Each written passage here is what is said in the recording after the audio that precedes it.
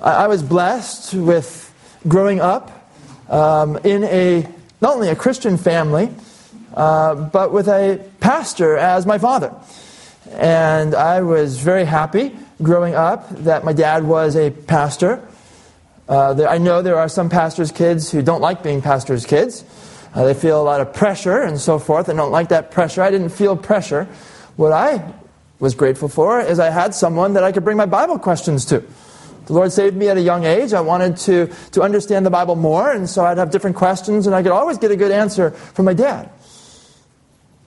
But people would ask me as I was growing up, do you want to be a pastor? And I didn't even have to think about that. I'd say no. I had no interest whatsoever in being a pastor. Not because I thought badly of pastors, but because, just for me personally, that was not something that I would feel comfortable doing in the least. I did not feel comfortable interacting with people. I just wanted to serve behind the scenes.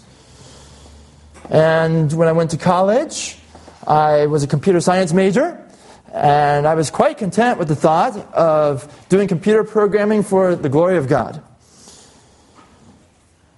I had tried leading Bible studies a few times when I was a senior in high school.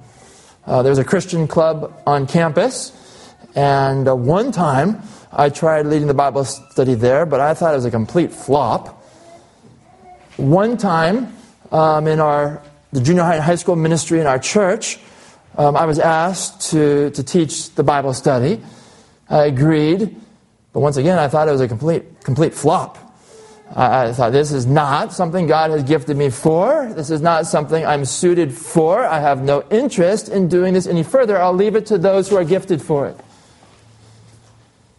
After my sophomore year of college, I was asked at the beginning of the summer by Rob Jenin, who was my friend and also who was leading the youth ministry at Irvine Community Church, where I had grown up. Rob asked me if I would help him that summer with the junior high and high school ministry. Now, looking back on it, I believe God, in His providence, moved me to say yes. Because if I had thought about it, I'd say, that's not something I desire to do. I have no interest in it. No, someone else would be better for that. But God, I didn't really think about it. God just moved me to agree to serve in the youth ministry that summer. Well, after several weeks, now God had already been working in my heart for a couple of years in some very significant ways leading up to this, and that's a whole other story. But after several weeks of being there, having the responsibility to seek the spiritual good of these junior high and high school students, the Lord gave me a real heart for them. I knew some of them may have professed to be Christians, but really were not genuine followers of the Lord Jesus Christ. Were not saved, and I had a new heart to see them be saved. As well as I did see some in the youth ministry who showed fruit of the Holy Spirit, who showed that they understood the gospel and they truly had been saved. And the Lord gave me a heart to equip them, to encourage them, to help them to grow in Christ, and to be a light for the Lord wherever the Lord had them. I began to have a new desire to teach the Bible study in that youth ministry.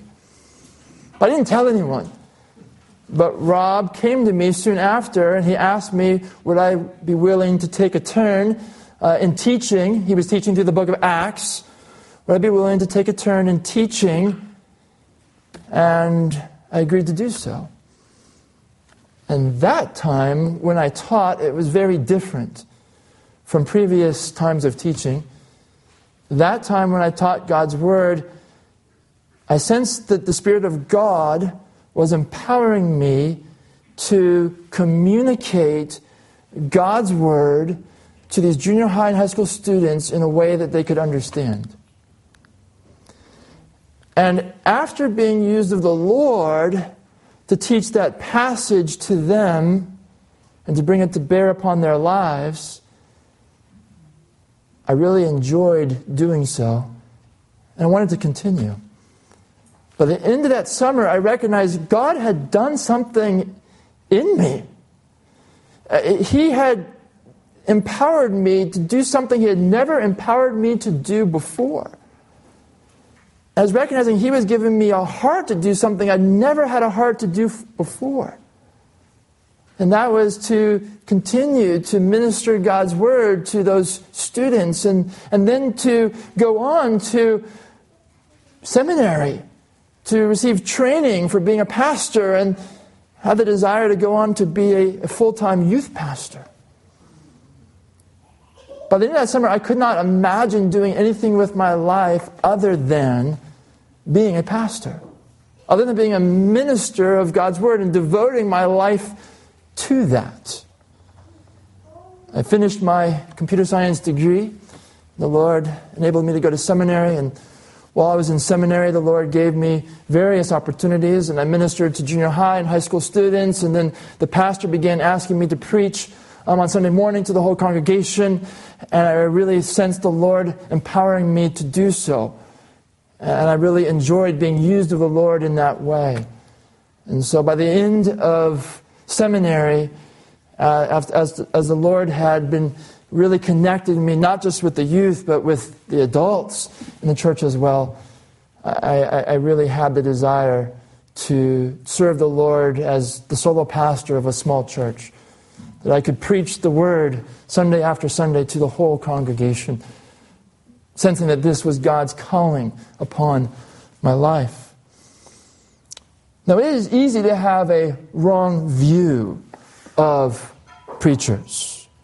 The way I see preaching is it's something that I cannot do in my own strength. It's not something that I have an inherent ability to do, but something that the Spirit of God enables me to do for the glory of God.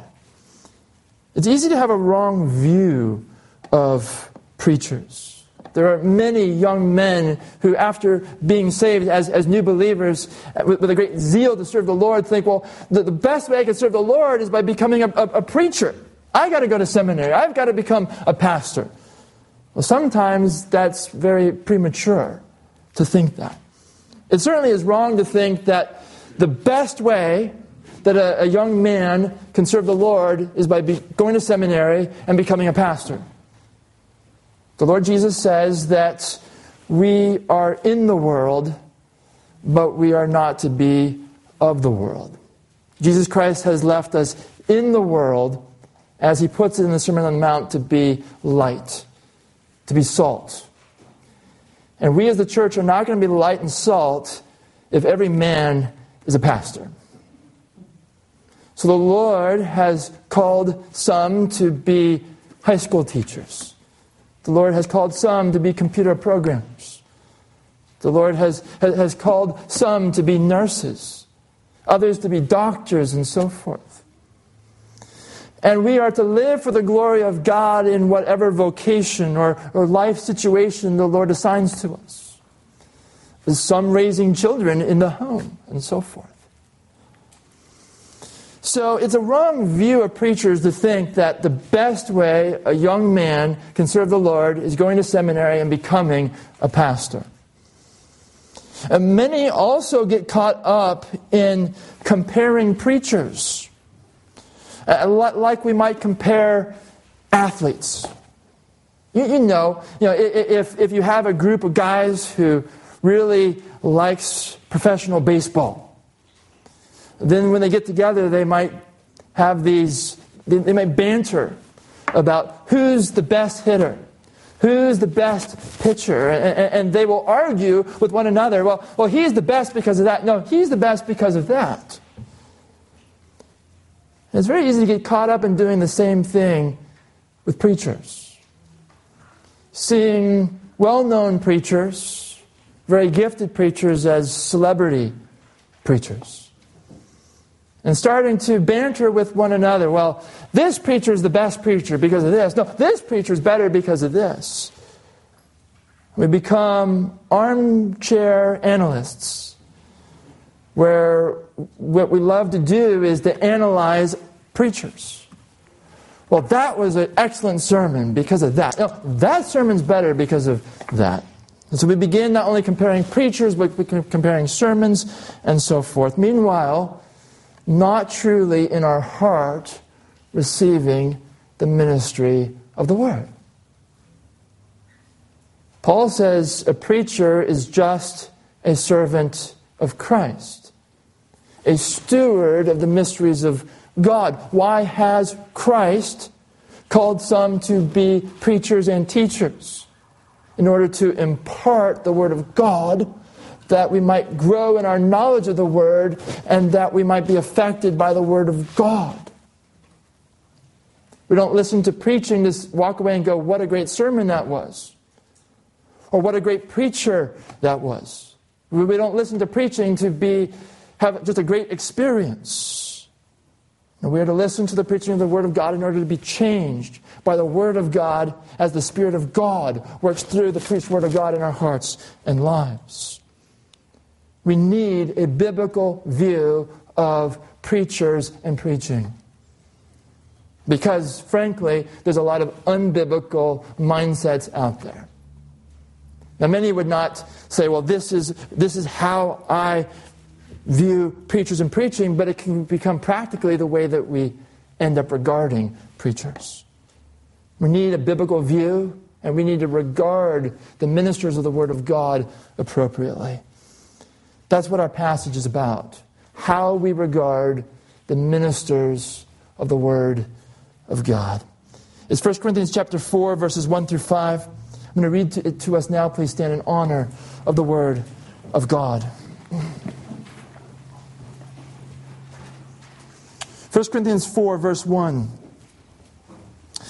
This is how one should regard us, as servants of Christ and stewards of the mysteries of God. Moreover, it is required of stewards that they be found trustworthy. But with me it is a very small thing that I should be judged by you or by any human court.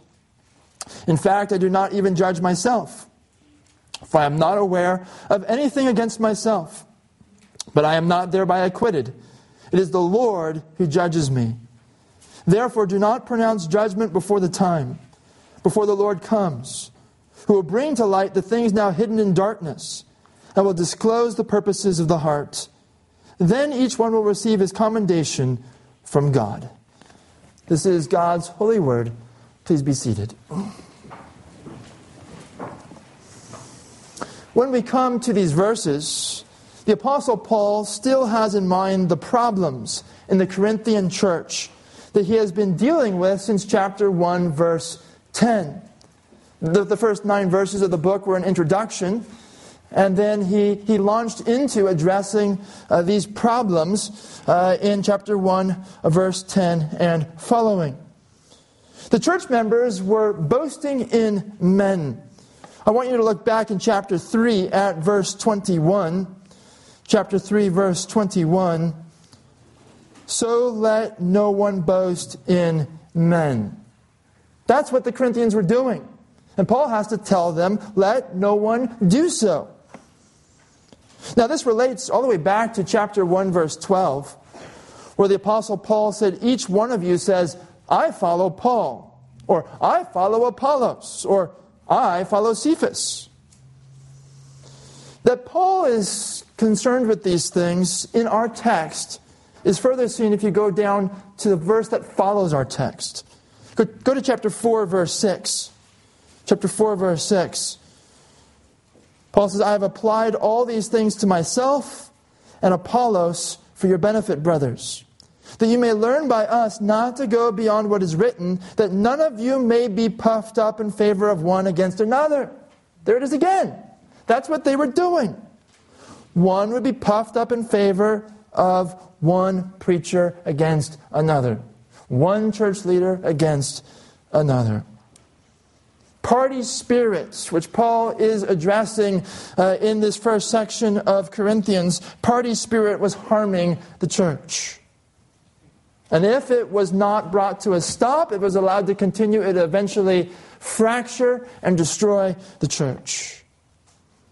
But the problem was not only boasting in one leader over another.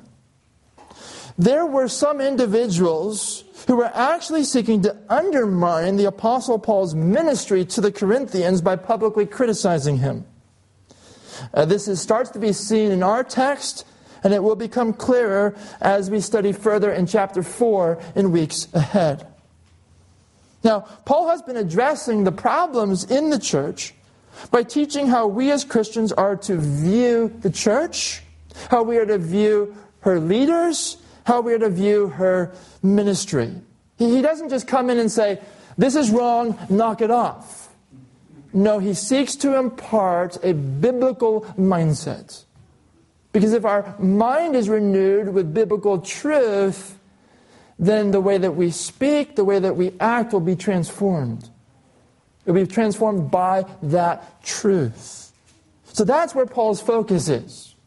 His focus is not so much on, well, you're doing that wrong and you're doing that wrong. He speaks of that.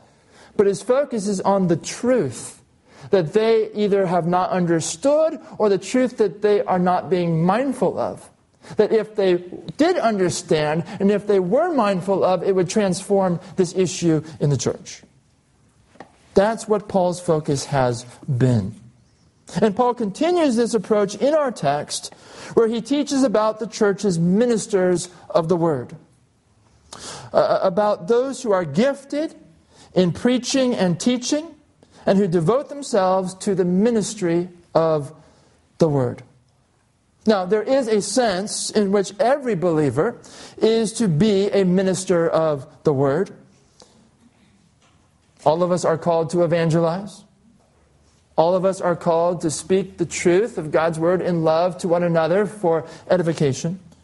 There is a sense in which every believer is to be a minister of the word, but in this text that we are looking at today, Paul has in mind those who are specially gifted for the ministry of the word, who are specially called to it, and who are devoted to the ministry of the word. Men like Paul himself, and Apollos, and Cephas. Today it includes those who are gifted to preach or teach and have been given a preaching or teaching role in the local church. Our English word minister is a good word to use when explaining this text because our English word minister means a servant, which is exactly what our text says one is. A minister is a servant. Well, we're going to see this morning in this text 3 truths regarding every minister of the Word of God, so that you will view and relate to ministers rightly, in order that we as a church will glorify God. The outline that I'm going to use, I'm taking from John MacArthur. He used an excellent outline when he preached this, and so I'm not going to try to improve upon that. First of all, we will see in this text the identity of the minister. Second, the requirement of the minister. And thirdly, the evaluation of the minister. First, the identity of the minister in verse 1. Take a close look at verse 1. This is how one should regard us, as servants of Christ and stewards of the mysteries of God. Who is Paul referring to with the word us? This is how one should regard us. With this word us, he's referring to himself, to Apollos, to Cephas, all of whom Paul named 2 verses earlier. He's also referring to anyone else who faithfully ministered the word to the Corinthians. He says, this is how one should regard us as servants of Christ and stewards of the mysteries of God. How should ministers of the word be regarded? Paul says, first of all, as servants of Christ. Now, this word servant is translated from the Greek word, which is not the normal word for servant. The New Testament was originally written in Greek, and it's important to understand that when we have a certain English word repeated in our New Testament, it doesn't always necessarily come from the same word in the original. And in this case, this word for servant is not the normal word for servant. Now, this Greek word originally meant an under-rower, a slave who rowed below a ship's deck. And the word came to be used of a subordinate servant of any kind. The emphasis in this word is that they are under a master. Now Paul says the church's ministers are servants of Christ. That their whole business is to do what the Lord Christ commands them. They cannot serve men rightly unless they serve the Lord Jesus rightly. Now, this is not the kind of position that the world seeks.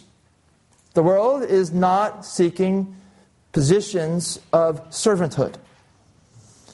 But this position is one that the true minister, transformed by the grace of Christ, recognizes as a privilege.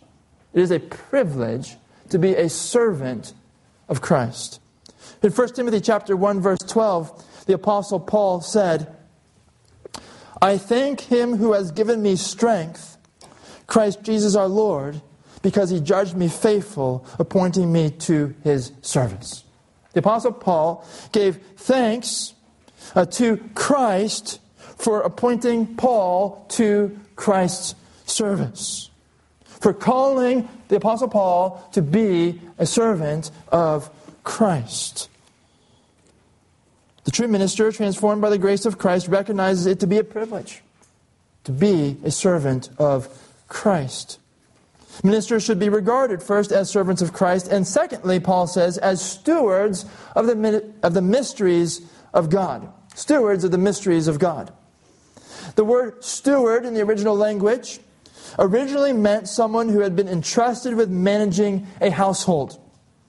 Stewards were generally servants, and that the master would entrust his resources to his steward, and from time to time would require from the steward an account of his stewardship. The steward was to dispense his master's resources to accomplish his master's purposes. In the parable that we read earlier of the talents, that master had 3 stewards. And we saw how he entrusted a different number of talents to each of his stewards when he went away. They were to use those talents, that money, to accomplish the purposes, the business of the master while he was away. Those talents were entrusted to the stewards. Now, the word steward here, in the original, came to have a broader range of meaning, beyond just a manager of a household. And it came to refer to any person in a position of trust and accountable to another, just like a manager of a household. Now, Paul says here, a minister in a church is a steward of the mysteries of God. He's saying that Christ has entrusted the minister with dispensing the mysteries of God. And for this, the minister will have to give an account to Christ. Every steward has to give an account to their master. Now, what are these mysteries of God? The minister is a steward of the mysteries of God. Well, the same Greek word for mysteries was used back in chapter 2, verse 7. I want you to go back to chapter 2, verse 7. It was just translated a little bit differently, so it would be smooth English. Chapter 2, verse 7. But we impart a secret and hidden wisdom of God, which God decreed before the ages for our glory. Notice that word secret. We impart a secret wisdom of God. That word secret in the original language is the same word as mysteries in our text. The mysteries of God, the secrets of God. And when we studied chapter 2, verse 7, we saw that the mysteries of God, which this term is used multiple places in the epistles, we saw that the mysteries of God are truths that God did not clearly reveal until the coming of Christ and the sending of the Holy Spirit at Pentecost. Truths that God had kept fairly secret up until that point. These truths are essentially the gospel of Jesus Christ. They are New Testament truths. As mysteries, no one could discover them using human reason. But before Christ came and God revealed these truths, the Old Testament saints, they were looking forward to see what God was going to do, how God was going to fulfill promises, but they had no ability to discover these mysteries. They could not know them until God revealed them. As mysteries, no one can discover them using human reason. Now, Paul says a minister is a steward of the mysteries of God. That a minister is entrusted by Christ with proclaiming and teaching the great truths of the New Testament together with the rest of Scripture. The New Testament completes Scripture, and together with the Old Testament forms a whole. And so being a steward of the mysteries of God makes one really a steward of the whole Bible. Because you can't proclaim the mysteries of God without proclaiming the previous revelation God has given. Understand from this that a minister is not an originator of messages. There are some pastors, some preachers out there, when you listen to their sermon, you think, this sounds like a whole lot of origination from the speaker. This doesn't so much sound like the Word of God. We see from this, a minister is not an originator of messages. A minister is not a teacher of the doctrines of men. But a minister is the dispenser of the truth which God has revealed through Christ. The main responsibility that Christ has given to pastors and to elders in His church is to make known the mysteries of God. To make known the Scriptures centered on Christ and Him crucified. Remember how Paul, very early on in this book, spoke of the message of the cross, and how the message of the cross is folly to those who are perishing, but is recognized rightly to be the wisdom of God by those who are being saved. These mysteries of God center in Christ and Him crucified. A crucified Messiah who is raised on the third day in victory to save sinners and give them eternal life. A minister is one whose main responsibility from Christ is to make known the mysteries of God. To make known the Scriptures centered on Christ and Him crucified. Now there are many good things calling for a pastor's attention. You know, if I were to really make a list of everything that would be good to do as a pastor, that would be nice to do as a pastor this next week, and I were to estimate how much time each would take, and I were to add them all up, it would be about a year's worth of work. There's many things that call for a pastor's attention.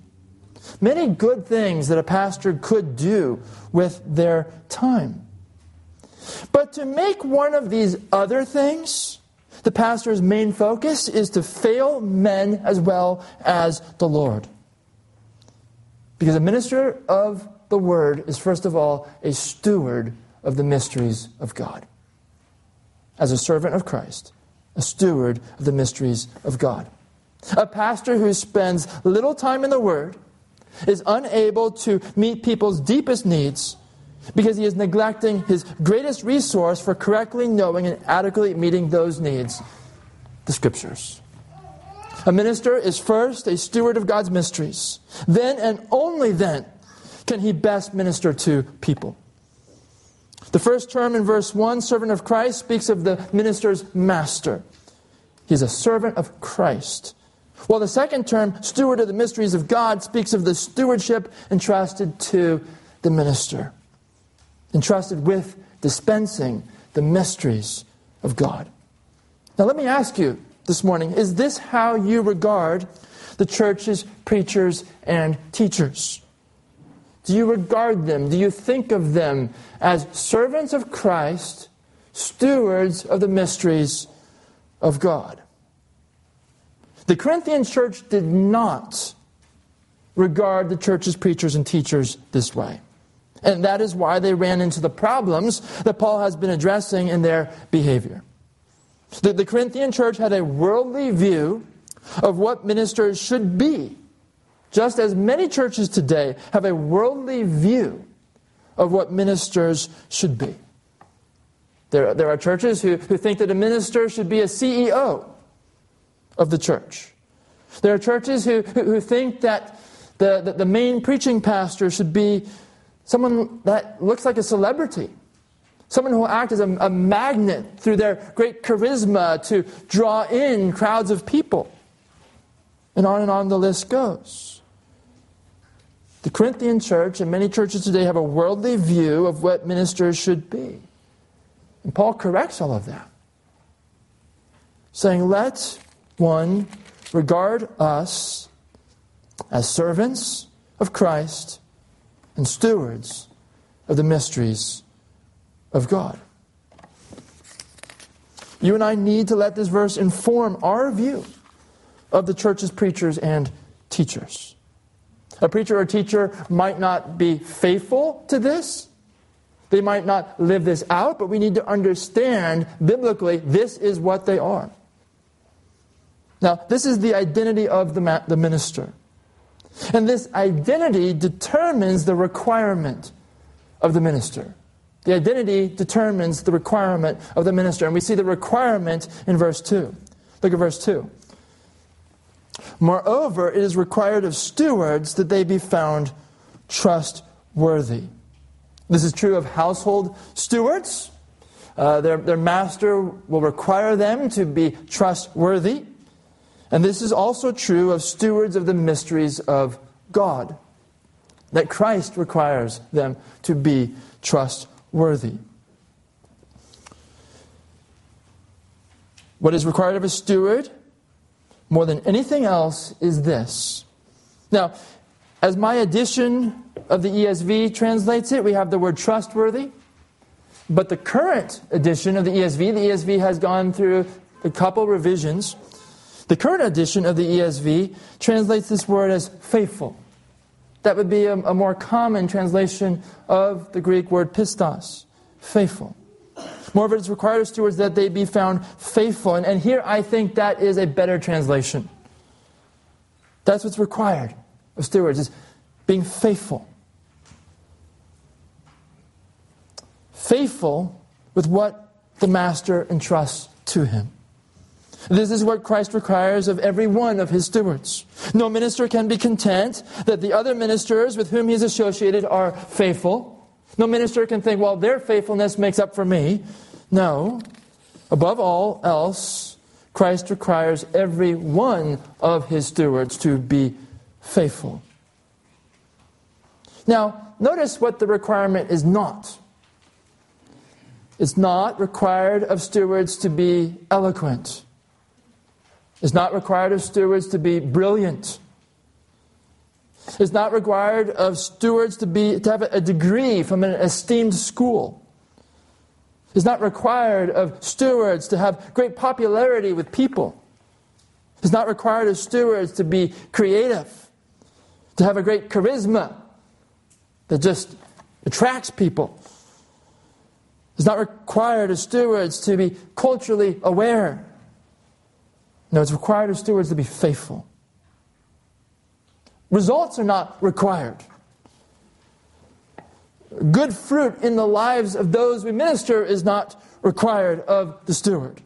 The steward has no control over fruit in people's lives.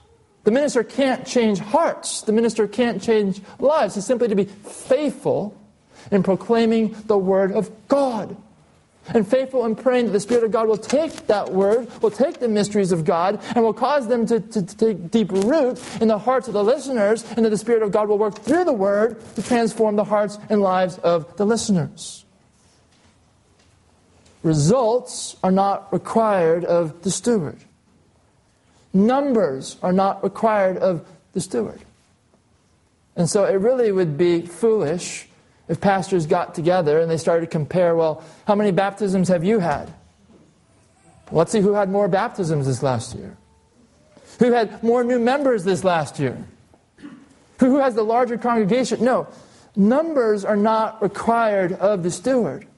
Faithfulness. Faithfulness with what has been entrusted to him. Faithfulness in dispensing those mysteries of God. Think about the Old Testament prophets. When Isaiah is called in Isaiah chapter 6, the Lord makes clear to him his ministry is largely going to be a ministry of judgment. He's going to speak God's word to the nation of Israel. And for the most part, it's going to be used by God to increase their judgment. Because they're not going to listen. They're not going to heed. They're going to continue in their stubborn rebellion and unbelief. That's what his ministry would be about. And then there's Jeremiah, the weeping prophet. You see that for the most part, as he ministered the word, he was rejected. The word was rejected. And so the whole kingdom goes into exile under God's judgment because they didn't heed the word of the prophets. What was required of Jeremiah was faithfulness. What was required of Isaiah was faithfulness, not results. So Christ requires of his stewards faithfulness to serve the congregation the food of God's word week after week, year after year, decade after decade. We read in 2 Timothy chapter 4, verse 2, the mandate to the preacher: preach the word. Be ready in season and out of season. In season and out of season. That means at all times. Day after day, week after week, year after year, decade after decade. Faithfulness is what is required. Now, let me ask you, what would you do if half the times that you went to a restaurant, you found the chef was not preparing food that day? You say, well, I sure prepared a lot of food yesterday, so I need a break. No food today. Or I just didn't feel like it today. I was depressed today. No food today. What would you do? You would stop going to that restaurant. Or you would ask the owner of that restaurant to fire his chef. Faithfulness to serve the congregation, the food of God's word, is what is required. Faithfulness to proclaim the pure word of God. Not adulterating the word of God. Not adding to the word of God. Not subtracting from the word of God. Not changing the word of God. Not twisting the word of God. Not misrepresenting the word of God. Not substituting something for the word of God. Not watering down the word of God. The steward is faithful to proclaim the pure word of God. As we read in 2 Timothy chapter 2, verse 15, do your best to present yourself to God as one approved, a worker who has no need to be ashamed, rightly handling the word of truth. The steward is required to be faithful in rightly handling the word of truth. It is because such faithfulness is required of the minister that the regular preaching in a church must be expository preaching. Expository preaching is taking part of the Word of God and explaining it, exposing it, explaining what it means in context, interpreting it with an interpretation that is true to God's Word. Expository preaching is not choosing a passage and using it as a springboard to begin to talk about something else that the preacher really wants to talk about. Well, we'll start in Scripture, we'll read a few verses, and now I'm going to talk about something else this brings my mind to that I really want to talk about. That's not expository preaching. Expository preaching is not the preacher forming his own message and using the Bible to try to support his message. No, expository preaching is the preacher studies part of the Word of God to see what has God said in context. What has He said? And so then in the sermon the main idea of the sermon reflects the main idea of the passage. The points in the sermon reflect the points in the passage. The tone of the sermon reflects the tone of the passage. The sermon, in other words, is driven by the Word of God rather than being driven by the preacher. And so we must, as a church, have a regular diet of expository preaching. And typically, expository preaching will take a book of the Bible and will go through it from beginning to end, because when you do so, you understand well the previous context, because you've already studied it thoroughly. And so it helps guard the sermon from being the preacher's ideas. It doesn't matter what the preacher thinks. It doesn't matter what the preacher would suggest to you. What matters is what has God said, and how does it bear upon our lives today? And that's what expository preaching is about. Because the minister is to be, or is, not is to be, is, it's an identity, is a steward of the mysteries of God, and because it's required that he be faithful, then we need faithful preaching of the Word of God in our churches. The identity of the minister determines the requirement of the minister. Because he is a servant of Christ, a steward of the mysteries of God, the requirement is that he be faithful. And the identity of the minister also determines the evaluation of the minister. The evaluation of the minister. And we see that in verses 3 through 5. Take a close look beginning at verse 3. But with me, it is a very small thing that I should be judged by you or by any human court. In fact, I do not even judge myself. For I am not aware of anything against myself, but I am not thereby acquitted. It is the Lord who judges me. What we see here is, because the minister is a servant of the Lord Christ, it is the Lord Christ who judges him. In verse 3, Paul says, with me it is a very small thing that I should be judged by you or by any human court. That word judged can also be translated examined, as the New American Standard does. With me it's a very small thing that I should be examined by you or by any human court. Paul writes this because some of the Corinthians were judging Paul. You can just gather that from what Paul is saying here. Some of the Corinthians were judging Paul. Not judging if his preaching was faithful to Scripture, not judging if he was obedient to Christ's commandments, but judging Paul by worldly standards, human standards, fleshly standards. Remember all that Paul has said about the wisdom of the world and the wisdom of man in contrast to the wisdom of God. The Corinthians were enamored with the wisdom of the world, and they were judging according to that. Some of the Corinthians were judging Paul not whether his preaching was faithful to Scripture, not whether he was obedient to Christ's commandments, but judging him by worldly standards, human standards, fleshly standards. Now, I was thinking about this week.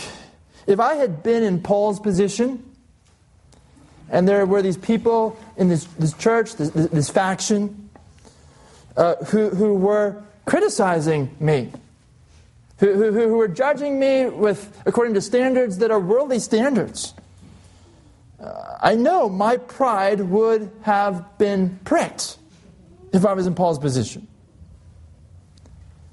But Paul wasn't puffed up in pride.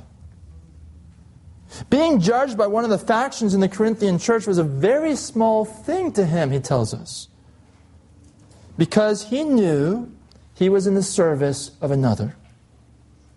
He knew the Corinthians' evaluations of him were irrelevant.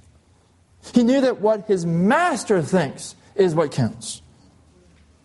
It should be a very small thing to us as ministers when our ministry is either criticized by men or praised by men. It should be a very small thing to us. Now, I'm not talking about being ungrateful for encouragement that is given to us. Nor am I talking about arrogantly dismissing helpful correction that's given to us.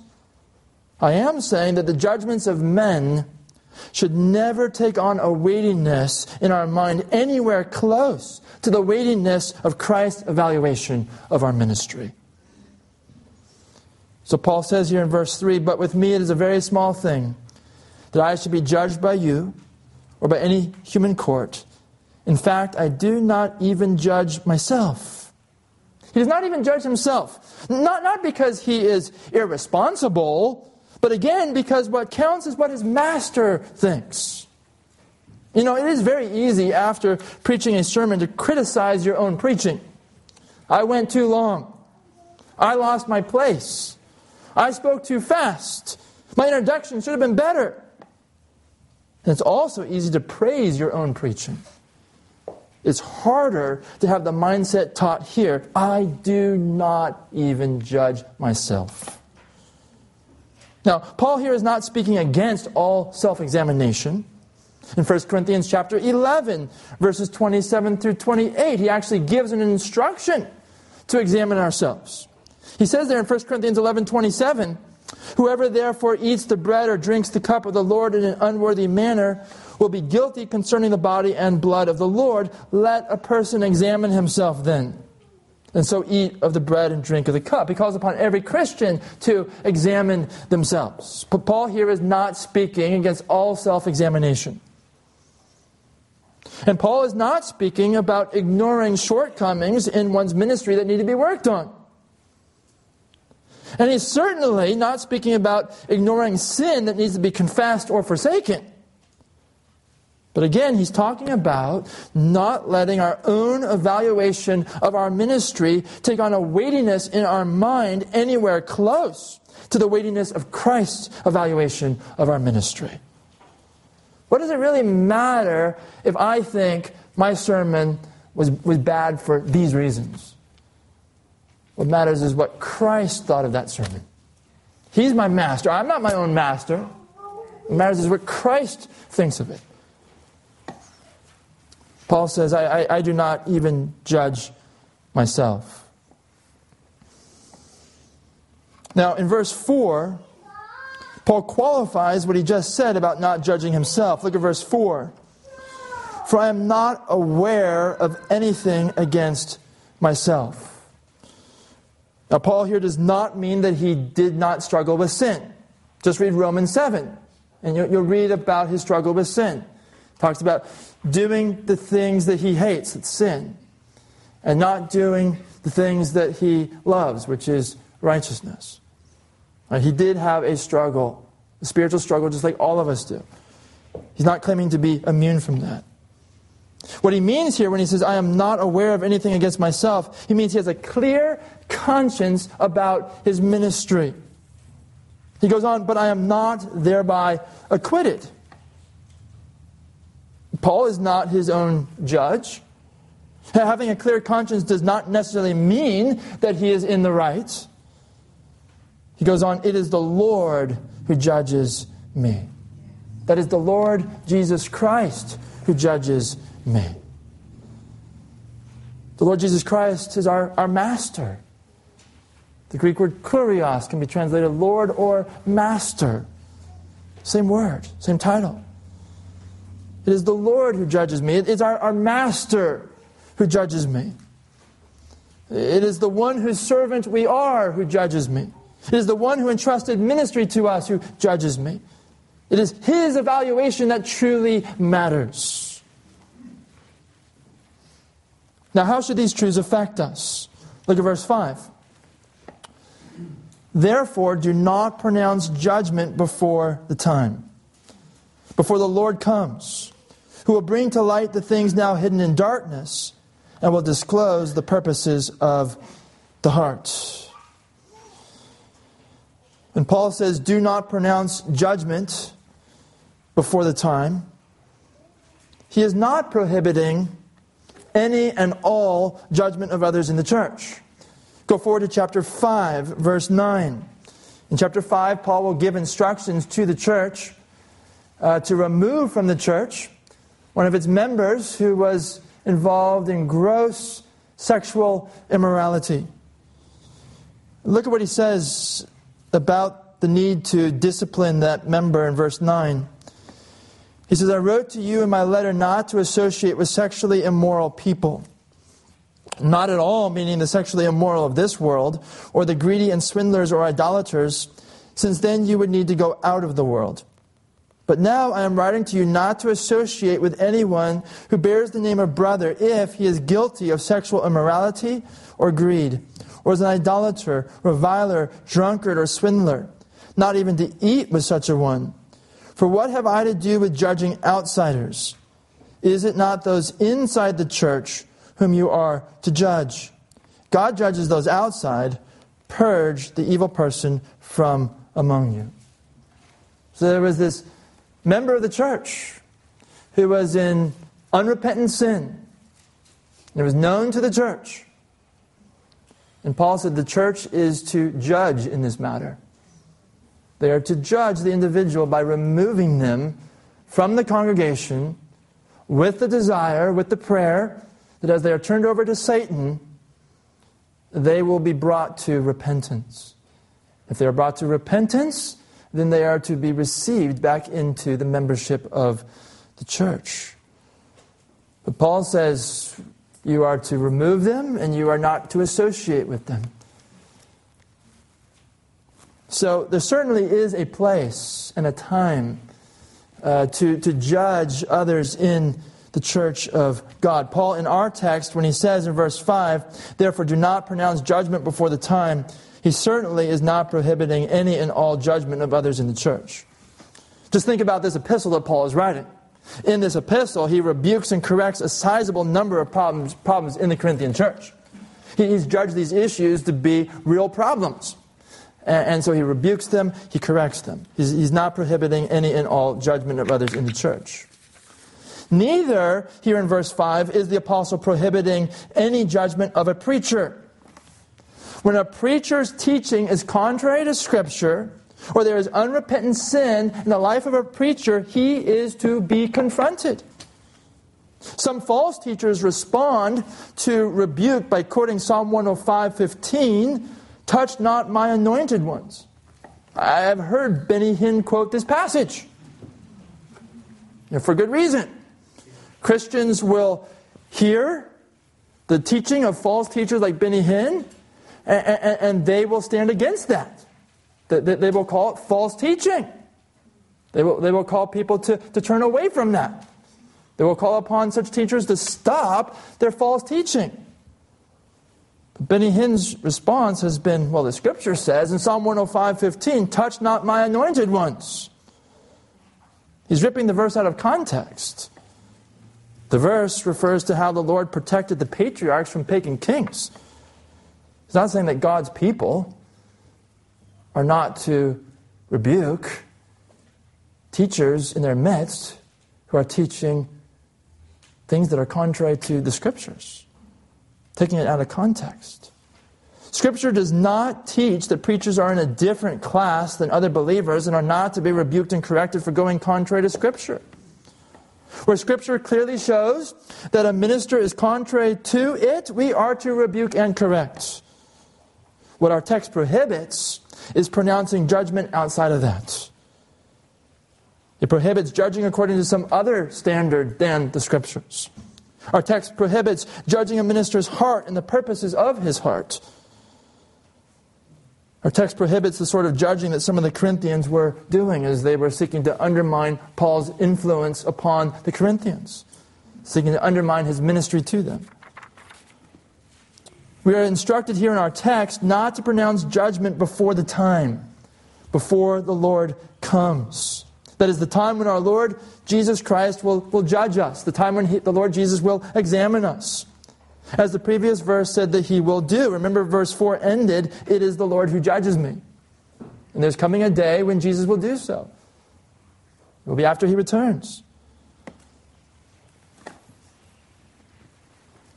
This is the day that Paul had in mind back in chapter 3, verse 13, when he said, each one's work will become manifest, for the day will disclose it.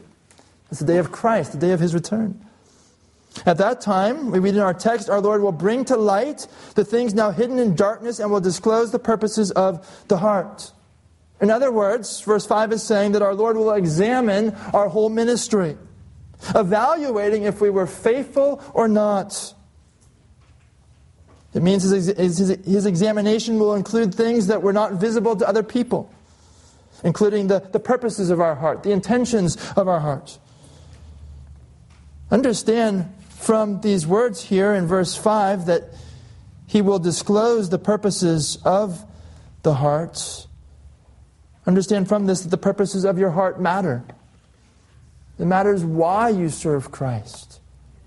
It matters why a preacher gets up and preaches a sermon.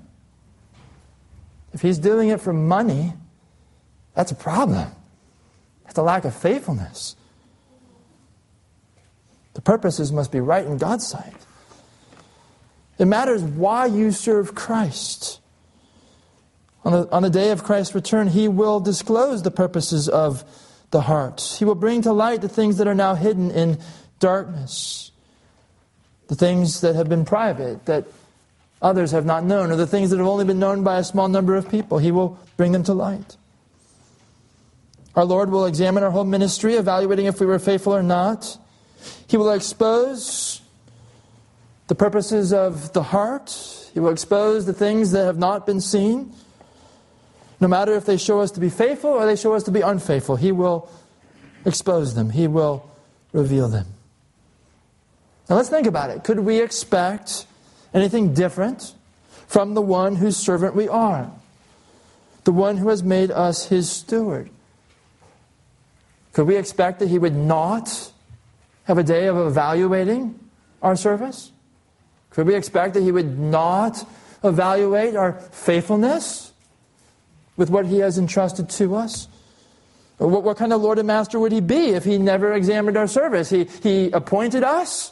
He entrusted ministry to us, but he never looked at the work. He never examined it. What kind of Lord and Master would he be?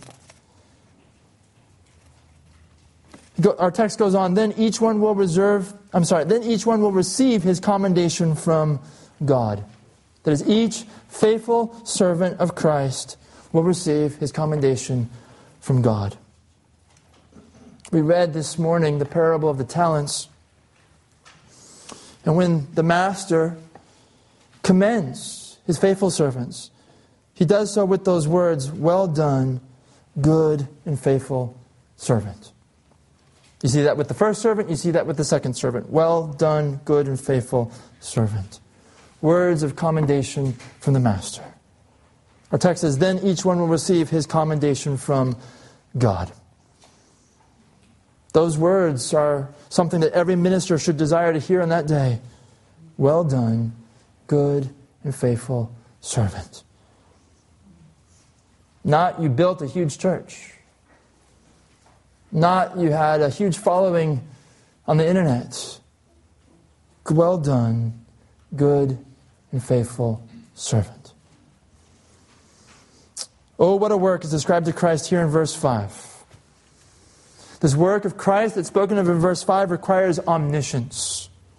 He will bring to light the things now hidden in darkness. He will disclose the purposes of the heart. He will evaluate everything in a defining way. He will give God's commendation. Only one who is God can do this. You see the deity of Christ in verse 5. Jesus Christ knows those things that no one else knows. Jesus knows the purposes of your heart. Jesus Christ evaluates everything in a defining way. And he will give God's commendation. Notice that in that last verse, that it's from God. Then each one will receive his commendation from God. Jesus will commend them, but that commendation is said to come from God.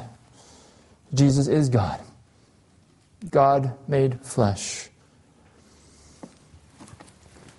Our text instructs us, do not pronounce judgment before the coming of the Lord.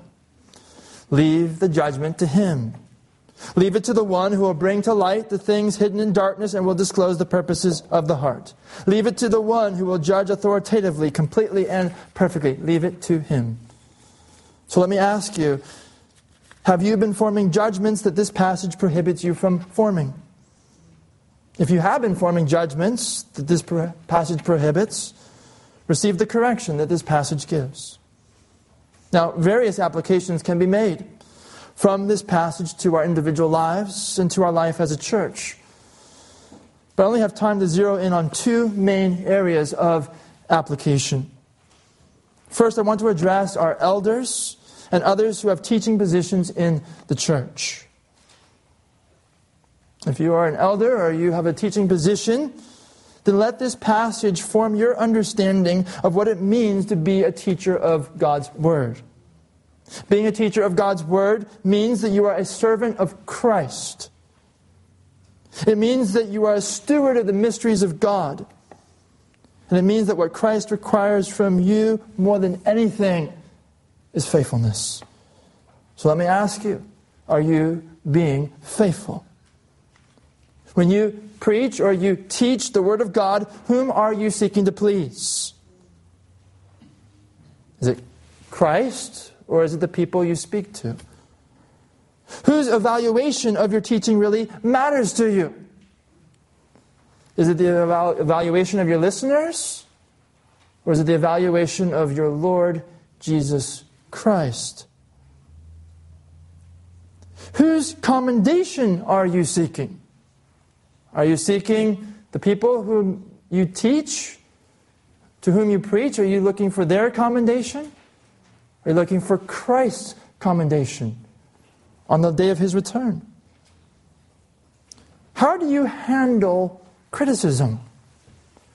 Does criticism ruin your week? If you have the mindset that Paul teaches here, your week will not be ruined by receiving criticism. He understood it's a very small thing to be judged by another man. Very small thing. How do you handle criticism? And your response to criticism, what does that show about your mindset? What does that show about your heart? And along with that, how do you handle praise? Are you craving praise? When you receive praise, does that puff you up? Does that make your week? 2 people praised you afterwards? That shows that your heart's in the wrong place. Paul says it's such a small thing. Such a small thing to be judged by another, whether that's positive or negative. Such a small thing. Because what matters is what Christ thinks and what Christ will say. How do you think of your own teaching? You know, after you have taught a lesson in Sunday school, or you have taught in men's fellowship or women's Bible study, or after you've preached a sermon here, how do you think of your own teaching? Are you going back, evaluating it according to fleshly standards, worldly standards, human standards? Is your mind filled with evaluating, going back over every single thing you said? If you're consumed with evaluating your own teaching, again, your heart's in the wrong place. Because it's not your evaluation that matters. It's Christ's evaluation. So I exhort you, if you are a preacher or a teacher of God's Word, after what we have seen this morning, to do some prayerful self-examination of the proper kind. We're not to be self-examining as far as using worldly standards, human standards, putting ourselves in the position of Christ. But in light of what we've seen, we are to examine our hearts. Whose praise are we seeking? Whose evaluation really matters to us? We have to do some prayerful self-examination of where our hearts are. We have to ask the Lord for the grace to have a change of mind, a change of heart where that is needed. Second, I want to address all of us as those who listen to the preaching and teaching of the Word of God. We have seen how we are to regard ministers of God's Word. We have been instructed to leave judgment to the Lord. Now, in light of what this passage teaches about ministers, what should we do instead of judging our ministers? Any time that we have a prohibition in Scripture, like most of the 10 Commandments are prohibitions, if we have a prohibition in Scripture, the implication is we are to do the opposite. So, there is the commandment, you shall not steal. Well, what does it mean that I should do? It means I should protect other people's property. It means that I should work for a living so that I can be generous and give to others. So in this instance, I'm not to judge. So what am I to do instead? We should receive the preaching and teaching of God's Word with humble hearts. What is a humble heart before the Word of God? It's a teachable heart. The book of Proverbs talks a lot about that. When someone has prepared for us a lesson on God's Word or a message from God's Word, when they come as a servant of Christ to minister the Word to us, then we are to receive the Word with a humble heart. We are to have a teachable heart. We are seeking to be affected by the Word of God, to be taught, to be rebuked, to be corrected, to be trained in righteousness, that we be thoroughly equipped for every good work. I'm not listening to this message in order to critique the preacher. I'm not listening to this message in order to simply grow in knowledge. I am listening to this passage being preached or being taught in order that I would be affected in all the ways that God has intended in giving us His Word. We're not to be the same after listening to the Word of God. James chapter 1. Don't just be a hearer of the Word of God, but be a doer. So we should receive the preaching and teaching of God's Word with humble, teachable, soft hearts. And we should seek to be nourished by the preaching and teaching of God's Word. As we gather together to hear the Word of God preached, it ought to be with the desire that my soul would be nourished. The Word of God is spiritual food for us. And just as physical food will nourish your physical body, so the Word of God will nourish our souls. Let us come to the preaching of the Word of God to be nourished by the Word. It also means that we should pray for our ministers. We've learned the identity of a minister. A minister is a servant of Christ, a steward of the mysteries of God. We've learned what Christ requires of ministers, to be faithful, and we've talked about what that looks like. So we should, in light of knowing this, we should pray for our ministers. We should pray for our ministers that the Lord would keep them mindful of this identity that they have as a minister of the Word of God. We should pray for them that the Lord would enable them to be faithful with what has been entrusted to them by the Lord Jesus Christ. That they would be faithful in imparting the mysteries of God. We're to pray for them. That they would be protected from the evil one. We're to be praying for their spiritual growth, that their life and their message would match. And we should recognize that we too are servants of Christ. And our service to Christ will likewise be examined by Him. It's not just the ministers of the Word whose service to Christ will be examined on that final day, but Christ will examine the service of all of His servants. And every believer is a servant of Christ. And so we listen to the Word of God in order that we would be equipped so that we could faithfully serve Christ. And hear on that last day, well done, good and faithful servant. Let me ask you, are you a servant of the Lord Jesus Christ? A person does not become a servant of Christ by volunteering for it. A person becomes a servant of Christ by redemption. The Bible says, Jesus says, that apart from Christ, we are slaves of sin. We're in bondage to sin. We serve sin by living for ourselves rather than living for God. Because of our sin, we deserve God's judgment. This is why we need a Savior, the Lord Jesus Christ.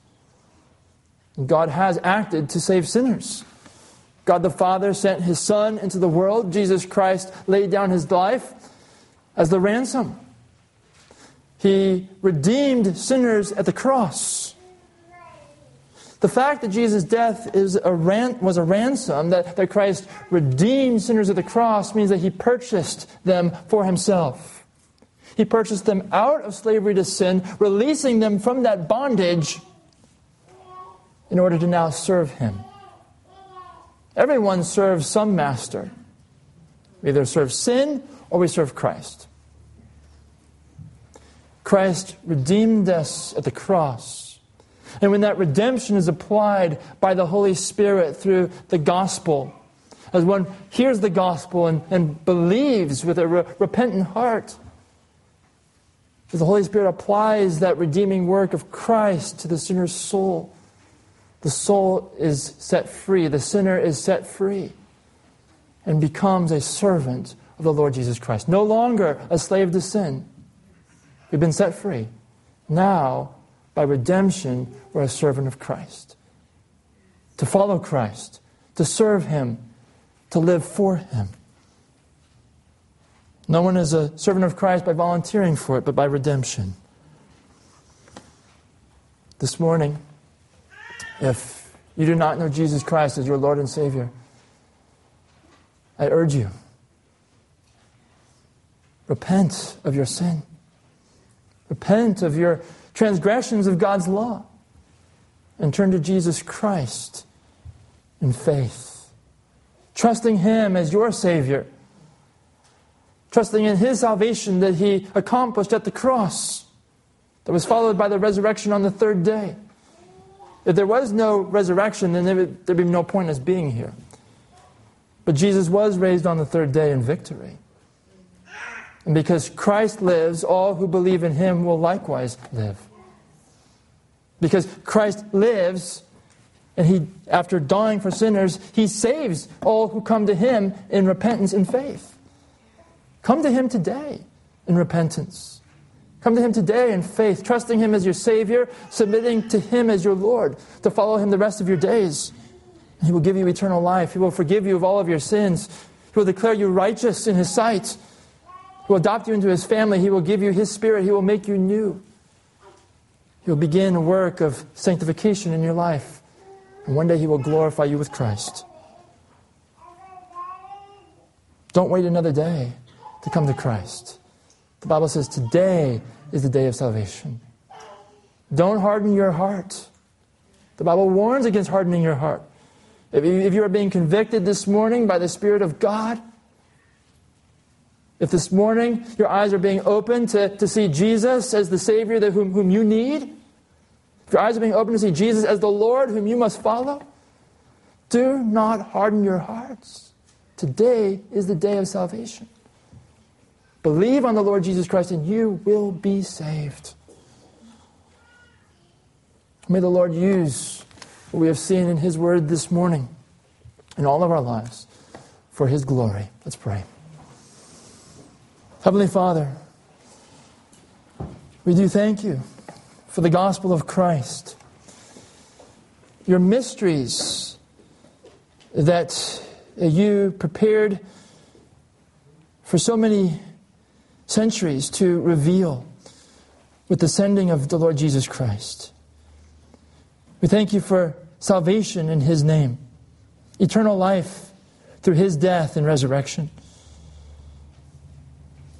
Lord, we are unworthy servants. It is by Your grace that You save us, and it's by Your grace that You call us into service. And we thank You, Father, that You've given us Your Word to study, to read, to meditate upon, that we would be progressively transformed as believers by Your Word into the image of Christ. That by Your Word we be equipped for every good work for which You have saved us.